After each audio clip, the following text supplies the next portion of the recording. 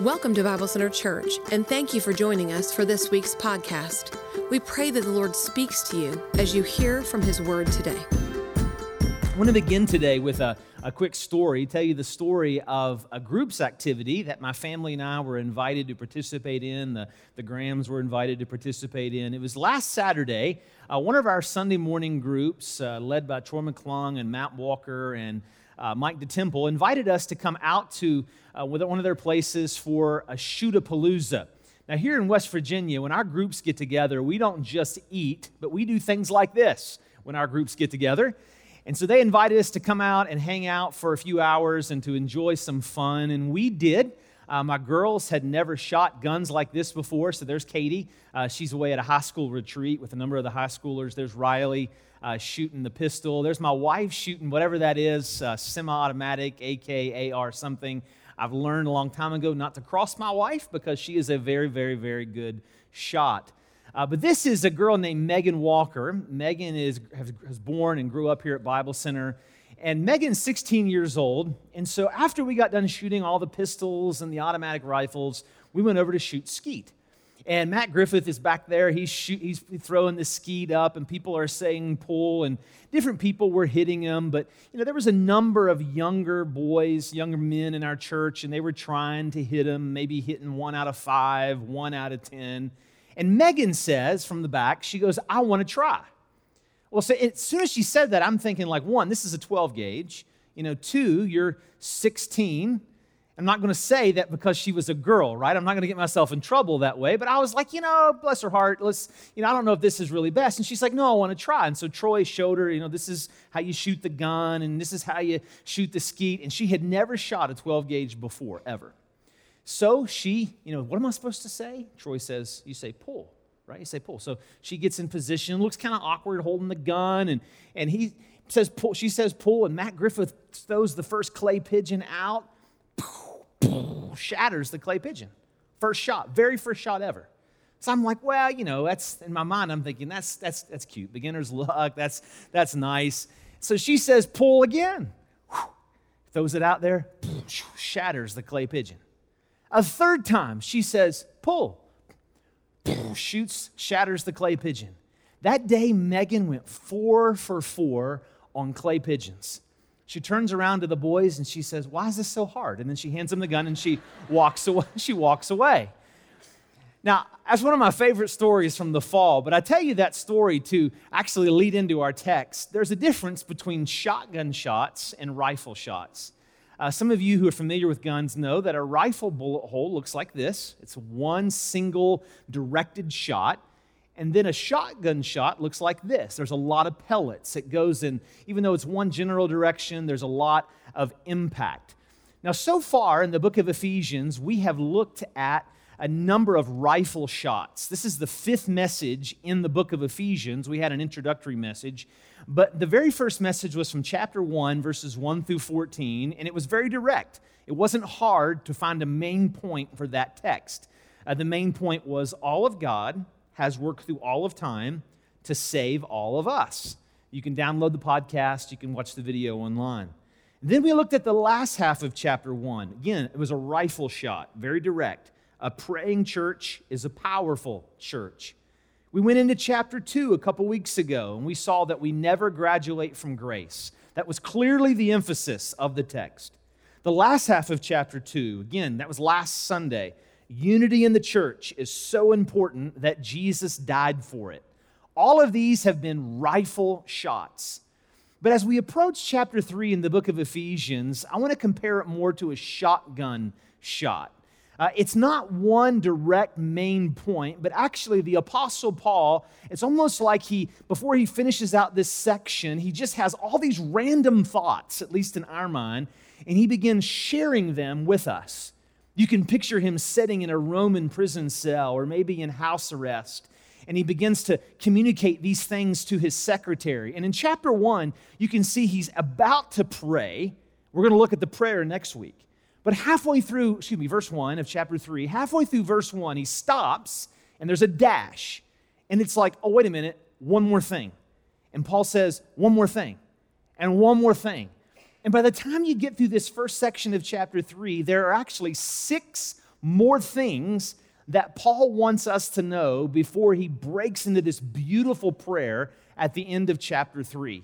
And all of them serve one purpose: to encourage us in our faith. The very last verse of verse 13, he tells us, I'm writing these things so that you will not be discouraged. And so this morning, I'm preaching, I believe, to some people here. You've been discouraged lately. Some of you have been discouraged for a really, really long time. And some of you just this week had a horrible week. You've had a horrible morning. It's a miracle that you're even here. I'm praying that God will use one of these 6 encouragements to strengthen your faith, to put heart back into your soul, and help you to keep on keeping on. Now, I don't always do this, but I'm going to give you a little warning about the end of the sermon. At the end of the sermon, the takeaway is simply going to be pick one of these 6, one of the 6 encouragements that God wants for your life this week. So as we're going through the 6, ask the Lord, Lord, which one provides the greatest encouragement for my heart? Let's go ahead and dive into God's Word. Ephesians chapter 3 and verse 1. We have a tradition here at Bible Center where we stand when I read the opening text. Will you stand with me? Ephesians chapter 3 and verse 1. For this reason, I, Paul, the prisoner of Christ Jesus for the sake of you Gentiles, surely you have heard about the administration of God's grace that was given to me for you. That is the mystery made known to me by revelation, as I have already briefly written. In reading this, then, you will be able to understand my insight into the mystery of Christ, which was not made known to people in other generations, as it has been now revealed by the Spirit to God's holy apostles and prophets. This mystery is that through the gospel, the Gentiles are heirs together with Israel, members together of one body, and sharers together in the promise in Christ Jesus.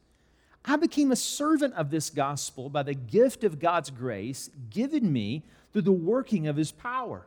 Although I am less than the least of all the Lord's people, this grace was given to me to preach to the Gentiles the boundless riches of Christ and to make known to everyone the administration of this mystery, which for ages past was kept hidden in God, who created all things. His intent was that now, through the church, the manifold wisdom of God should be made known to the rulers and authorities in the heavenly realms, according to His eternal purpose that He accomplished in Christ Jesus, our Lord.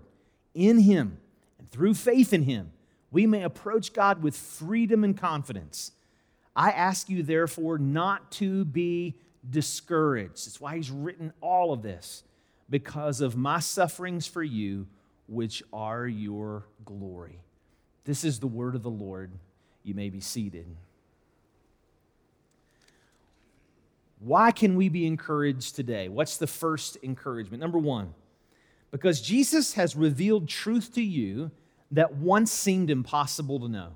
Jesus has revealed truth to you that once seemed impossible to know. In chapter 3, verses 3 through 5, he uses this word mystery and revelation. He says, that is the mystery made known to me by revelation, as I have already briefly written.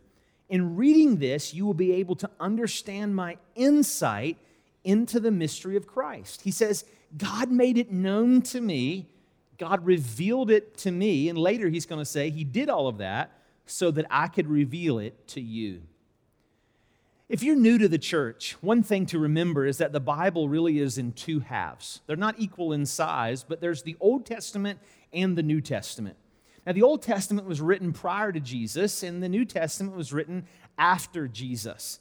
So when we think about the Old Testament, one thing to know is that there's a lot in there that's very clear. There's a lot of true stories in the Old Testament. The 10 Commandments are very, very clear. But there's also a lot in the Old Testament that is like types and shadows, symbolism, pictures that represent other spiritual realities. Think with me for a minute about maybe the types and shadows that are in books and movies that we may see or read today. If you've ever seen the movie It, when you see the red balloon, You know what's about to happen when you see the signal of the red balloon. Maybe you see a black cat cross your path. Or maybe in a movie or a book, you see a raven perched on the fence. You know that something bigger, something major is about to happen. Well, throughout the Old Testament, we see pictures like this. There are no red balloons in the Old Testament, but there are a number of pictures that like you got a temple and a tabernacle, and you've got priests, and you've got animal sacrifices. We know, because we have the New Testament, that all of these things pointed to Jesus. But they were mysterious in that prior to the New Testament, people didn't have a full concept or a full understanding of what they meant. So in the New Testament, when we see the word mystery, he's not talking about something that's still hidden. He's talking about something that was once hidden, but has now been revealed in Christ. I'll give you a couple of examples. In Psalm 22:16, one verse says that the Messiah, the Christ, when he comes, he's going to have his hands and his feet pierced. So you can imagine scholars, Jewish scholars prior to Jesus, trying to figure out why in the world, what did he mean the Messiah is going to have his hands and his feet pierced? Like, what does that even mean? Well, we know what it means. It's pointing to the cross. It's pointing to Christ who died on the cross, and his hands and his feet were nailed. Another passage that is sometimes confusing, there are several passages in the Old Testament that talk about people seeing God. More specifically, it's as if they see parts of God the Father. And then there are verses that says nobody can see God, specifically God the Father, and live.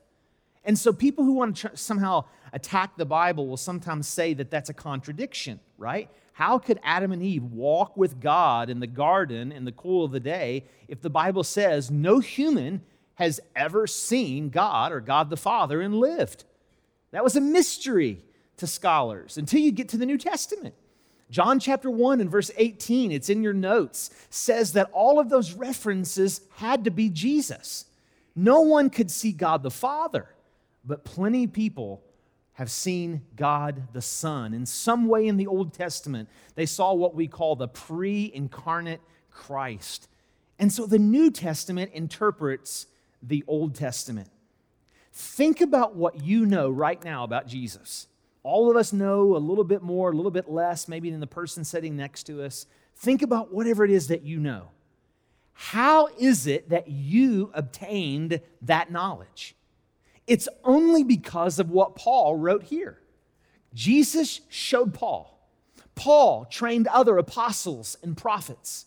These apostles and prophets went to other countries, Africa and Asia and Europe, and they told somebody until the day came that somebody shared the good news with you. And so on your darkest day, when you're the most discouraged, you can be encouraged that Jesus has revealed truth to you that was once impossible to know. Number two, why else can we be encouraged? Number two, Jesus has put people together that once seemed impossible to get along. Jesus has put people together that once seemed impossible to get along. Notice verse 6. This mystery is that through the gospel that Gentiles are heirs together with Israel, members together of one body, and sharers together in the promise of Christ Jesus. A few moments ago, I talked about all the different mysteries. But to be fair, in context, verse 6 is the main mystery about which Paul was writing. It was the mystery that Jews and non-Jews could be in the church to make up one body, believing Jewish Christians, believing non-Jewish Christians, Gentiles, that they could all be in one church and actually get along and be one body. Now, this seems mysterious to us. Like, why would that be such a big deal? I mean, we all know people who are Jewish who don't believe in Jesus, but some of us know people who are Jewish by ethnicity, but yet they're followers of Christ, and they're in the church, and you get along with them. Like, what's the big deal? Well, let's put it in more of a modern context. It would be like me getting up this morning and reading an article from Google News that said this: in America, there are no more political parties. The Democrats and Republicans have agreed on everything, and now they've united into one political party. That reaction that you felt just now is the same reaction they felt in the early church. Like, yeah, right. Like, yeah, right. Jews and non-Jews coming together in one body as believers in Jesus, yeah, right. It would be like somebody saying that there's no longer going to be a West Virginia University and no longer going to be an Ohio State University, but they're going to come together on the border and build one school, one united mission. Some of you are like, over my dead body, they're going to do that, right? But that's what it felt like to the early church. There were promises in the Old Testament that Gentiles and people of all nations were going to come to faith, but there was no indication anywhere in the Old Testament that they would be one body with equal standing and equal access to God. This is why Galatians chapter 3, verses 26 through 29 says this: "So in Christ Jesus, you are all children of God through faith. For all of you who were baptized into Christ have clothed yourself with Christ. There is neither Jew nor Gentile, neither slave nor free. There is neither male nor female, for you are all one in Christ Jesus. If you belong to Christ, then you were Abraham's seed." Listen to that. I'll read that again. If you, Christian, no matter what nation you're from, if you belong to Christ, you are Abraham's seed and heirs according to the promise. Now, I think if the Apostle Paul were alive today, there's an error or there's an overemphasis in our day that probably wasn't really an overemphasis in his day. But the overemphasis in our day is a little bit different, but I want to speak to it as your pastor. And the overemphasis is this. Here, I'll ask you a question. Do we believe in the future that there are promises of blessing for Israel? Yes or no? Well, I believe so. Romans chapter 9, 10, and 11 tells us there's coming a day when the Jewish nation, that people of Jewish ethnicity in droves are going to come to faith in Christ. That is a beautiful, beautiful promise. Here's where I'm afraid in our culture, whatever that culture is, we overemphasize sometimes almost as if, and I've grown up in this, so I feel like I can speak into it. We so overemphasize the spirituality of Israel that somehow we think that because we're not Jewish by birth, that somehow our access to God is less. Now, if this is new to you and you've never heard it, just ignore it. But some of you know exactly what I'm talking about. And so I have put like 10, 11, 12 verses right here in your notes. I'm not going to be able to read them all today, but I would encourage you to go home and study them and read them. And I wanted to encourage your heart to think, oh my goodness, I've got the same spiritual blessings that someone from the nation of Israel has who's put their faith in Christ. It's a beautiful story that should encourage your heart. Number 3, why be encouraged today? Because Jesus has used people that once seemed impossible to be used. Jesus has used people that once seemed impossible to be used. Notice chapter 3 and verse 2. "Surely you have heard about the administration of God's grace that was given to me for you." After I put this sermon together, the next day, after it had already been put in print, I realized that the word used probably needed to be explained. We use the word used sometimes in a bad way, like this person used me. I don't mean this in a bad way. This is a positive way. God chose Paul. He drafted Paul. He enlisted Paul into his service, which is why Paul says in verse 2, he says, "Surely you must have heard the story about how God called me into his service." The reason Paul said that is because it was such a crazy, dramatic story. He's like, surely you've heard about this. This is a big deal. If you want to read about it, you can read about it in Acts chapter 9 or in Acts chapter 22. Essentially, Paul was a terrorist. Paul hunted down Christians to have them killed before he became a Christian himself. The very first martyr of the church, we find it, his name is Stephen in Acts chapter 8. But if you read the same story in Acts chapter 22, it seemed that Paul had some authority. He had to give the green light about who died and who didn't. So Paul was up in the ranks. He had authority to determine who died. He was a terrorist to the early church. But you know, one thing, the older I get, I'm learning about God, is that God loves to save people from whom He can get the most glory. God loves to save people and open their heart to saving grace in such a way that causes us to scratch our heads, right? Like if you were to think about people, hey, I think that person will make a good Christian because they're so good. That's not the way God thinks. God says, you know what? I'm going to find somebody, and when I save them, it's going to absolutely make everybody's jaws drop because that's what grace does. I love to read stories in the news, and I'm not the judge, you're not the judge. I pray by God's grace for every person who says, hey, I've professed Christ. I want to live for Christ now. I think about that in terms of Kanye West. Man, pray for him. Pray that he gets in a good church and grows in the faith. Our job is not to sit back and wonder or criticize, but to celebrate when someone comes to faith in Christ. In your lifetime, no doubt, you've seen friends and coworkers come to faith in Jesus, family members. You didn't think they would ever be saved. One of my close friends here in the church, he's not here this morning because his son, who lives in a different part of the valley, we've prayed for him for almost 4 years to be saved. Almost 4 years. Prayed for him to be saved. And through a series of networking, by the grace of God, one of our other members, his brothers, was part of a church, led him to Jesus Christ last week. And he texts me out of the blue, and he said, hey, Matt, Colin got saved. Colin trusted Jesus. He's going to be baptized on Sunday. That guy has permission not to be here because his son's getting baptized at another church. That's what the grace of God does. And God loves to do that and use people. All right, we got to get back to our text. All right, verse 7. Just continuing this thought. I became a servant of the gospel by the gift of God's grace given to me through the working of His power.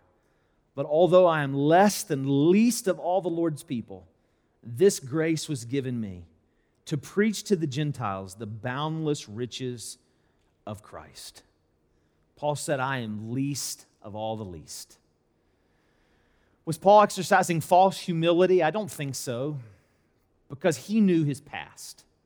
And he knew what he deserved, and so he was just acknowledging, I don't deserve the grace I've received. But this isn't just something for people who did bad things before they trusted Jesus. One thing I appreciate about the Apostle Paul is he was so honest about his sin even after he trusted Jesus. If you read Romans chapter 7, Paul gets so transparent about his struggles as a sinner. He said things that some of us would never say in our community group, right? Like in community group, somebody's like, hey, how you doing? Hey, I'm doing great. Loving Jesus, loving God, loving my family. Been a little tired lately. That's kind of what we share. Paul is like, look, I have tendencies. I have desires. I have cravings that are so bad, even after I'm a Christian.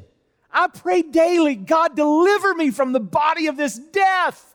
He acknowledged that he was still a broken person in the flesh, though a Christian. And Paul says, if God can use me, God can use you. Be encouraged. God wants to use people that seem impossible to be used. Number 4, why be encouraged today? Because Jesus has won spiritual battles for you that once seemed impossible to win. Jesus has won spiritual battles for you that once seemed impossible to win. Remember the opening illustration about the shotgun. This is just 6 encouragements. Ephesians chapter 3 and verse 10, he writes this. This intent was that now, through the church, the manifold wisdom of God should be made known to the rulers and authorities in the heavenly realms, according to His eternal purpose that He has accomplished in Christ Jesus our Lord. Now, if you're taking notes, I'll give you some things to write down. Manifold wisdom. What does manifold mean? It means multifaceted. Literally, the word means multifaceted. It refers to an intricately cut diamond. And what Paul is saying is, like a diamond, you've heard me use it before, and I couldn't remember what text I got it from, but it was from this text. When Paul says you look at God, He's like a multifaceted diamond. Just when you think you have Him figured out, you look at Him from another angle and you don't have Him figured out. This same word was translated in the original to refer to floral arrangements, the diversity of floral arrangements, embroidered cloth, woven carpets, and crowns with exquisite jewels. It could be translated richly diversified. In other words, God's thoughts are not our thoughts. God's ways are not our ways. So verse 10, he says, God's purpose is to show his manifold wisdom to somebody. To whom does God want to show his manifold wisdom? It's right here in the text. He says, to the rulers and authorities in heavenly realms. If you're taking notes, you can write down the word demons and angels. Angels and demons. This same word is used to refer to angels and demons in Ephesians chapter 1, Ephesians chapter 6, Colossians chapter 1, and Colossians chapter 2. The context determines whether or not they're good angels or bad angels. And so all Paul is saying here is, I want the wisdom of God to be declared, not just to the nations, that's in other parts of the Bible. I want the wisdom of God to be declared to the supernatural realm, the good angels and the bad angels. You say, well, okay, how is God going to do this? How is God going to declare his manifold wisdom to the spiritual realm? It's right here in the text. Through the church. Through the church. Through the church is how God shows his grace to the world. The church is to be a new society where the spiritual realm and the world can see what family life is like, what good business practices are like, what race relationships are like, what gender relationships are like, what all of life will be like under the rule and reign of Jesus in the new heavens and the new earth. That is the purpose of the church, the glory of Christ. Now, we're going to look more at that next week. But in your notes is Colossians chapter 2 and Hebrews chapter 12, verses 18 through 29. We'll not turn there. But in both of those texts, Paul looks at the good angels and the bad angels in relationship to the church. In Colossians chapter 2, he uses this picture of a parade. And essentially what he says is that Jesus uses the church almost like a triumphal parade in front of the angels and demons to show how good his grace really is. It's an amazing picture. In Hebrews chapter 12, in your notes, he uses the picture of the good angels, and he says, hey, by the way, when you come to church, you not only gather with other people, but he says you gather with an innumerable number of angels. Church, do not miss this.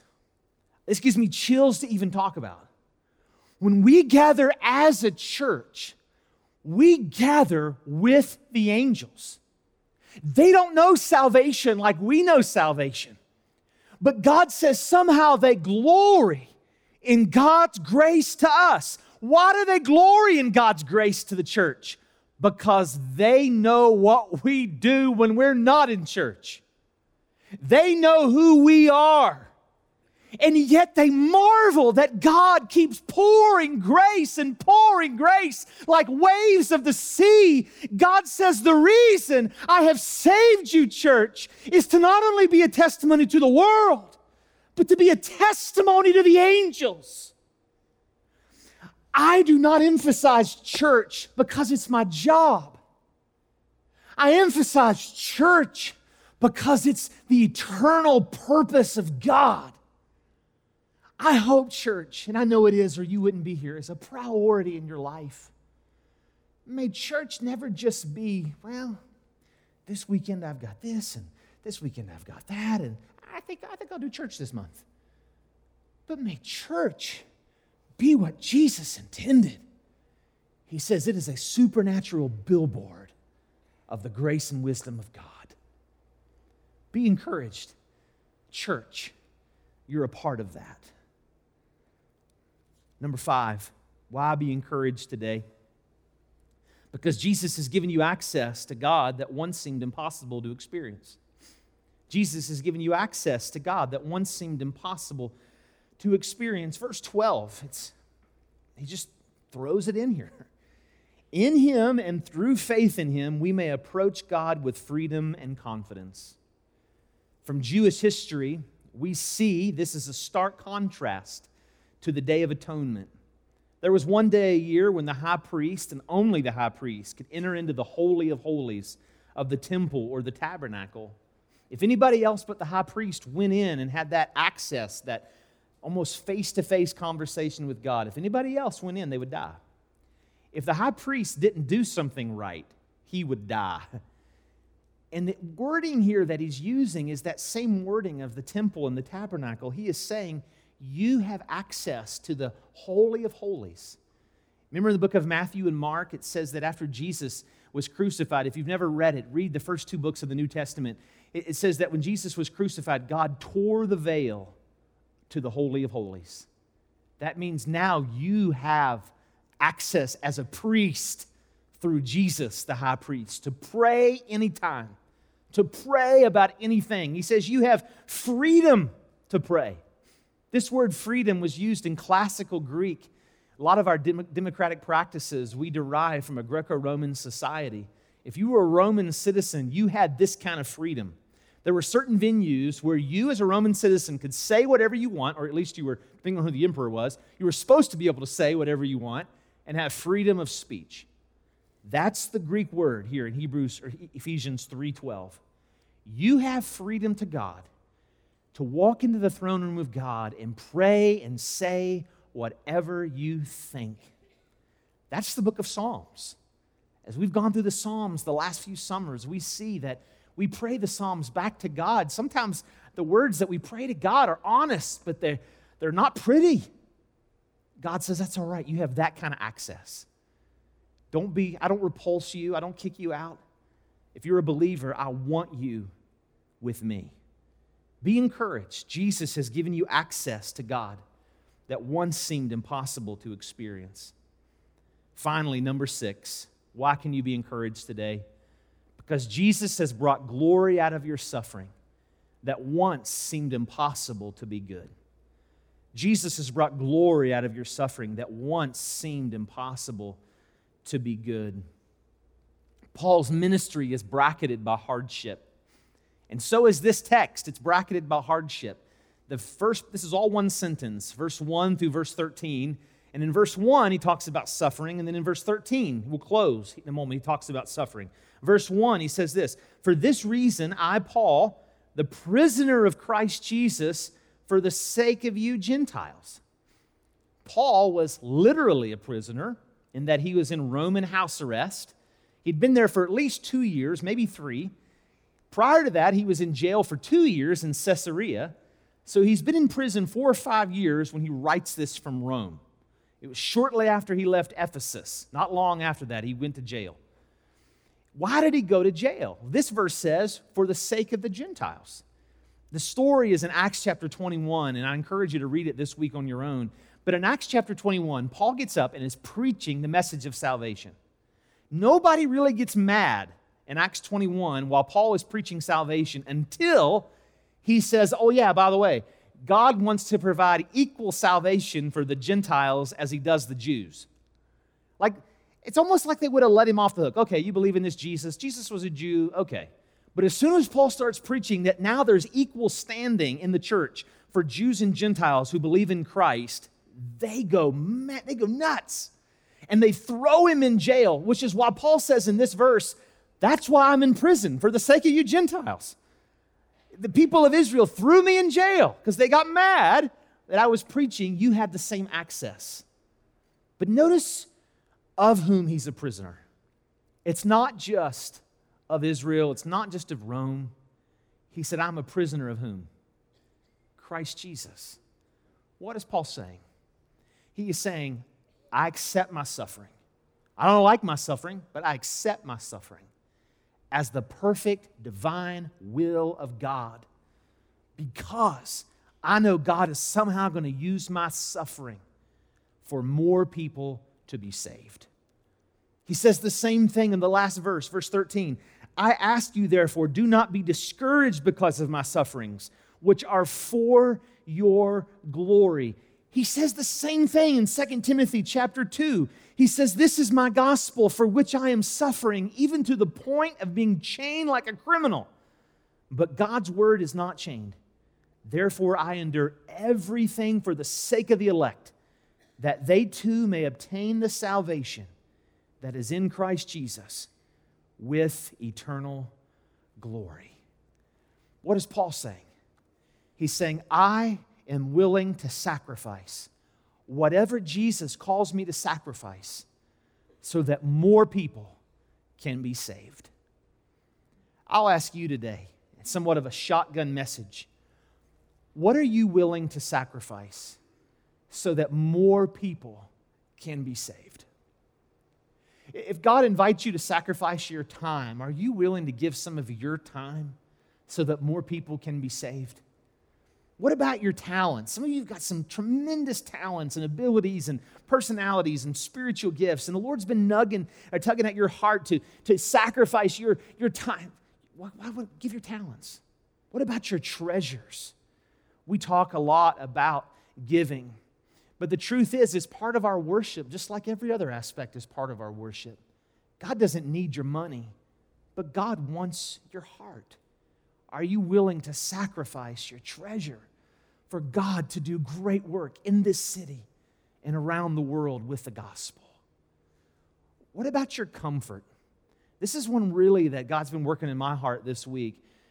Sometimes we get excited to think about sacrificing something else when actually what God's calling us to sacrifice many times is right in front of us. We get mad when He takes away our comfort. We get mad when we get the diagnosis, and I can only imagine what some of you are going through. We get mad when all of a sudden life takes a turn that we didn't expect.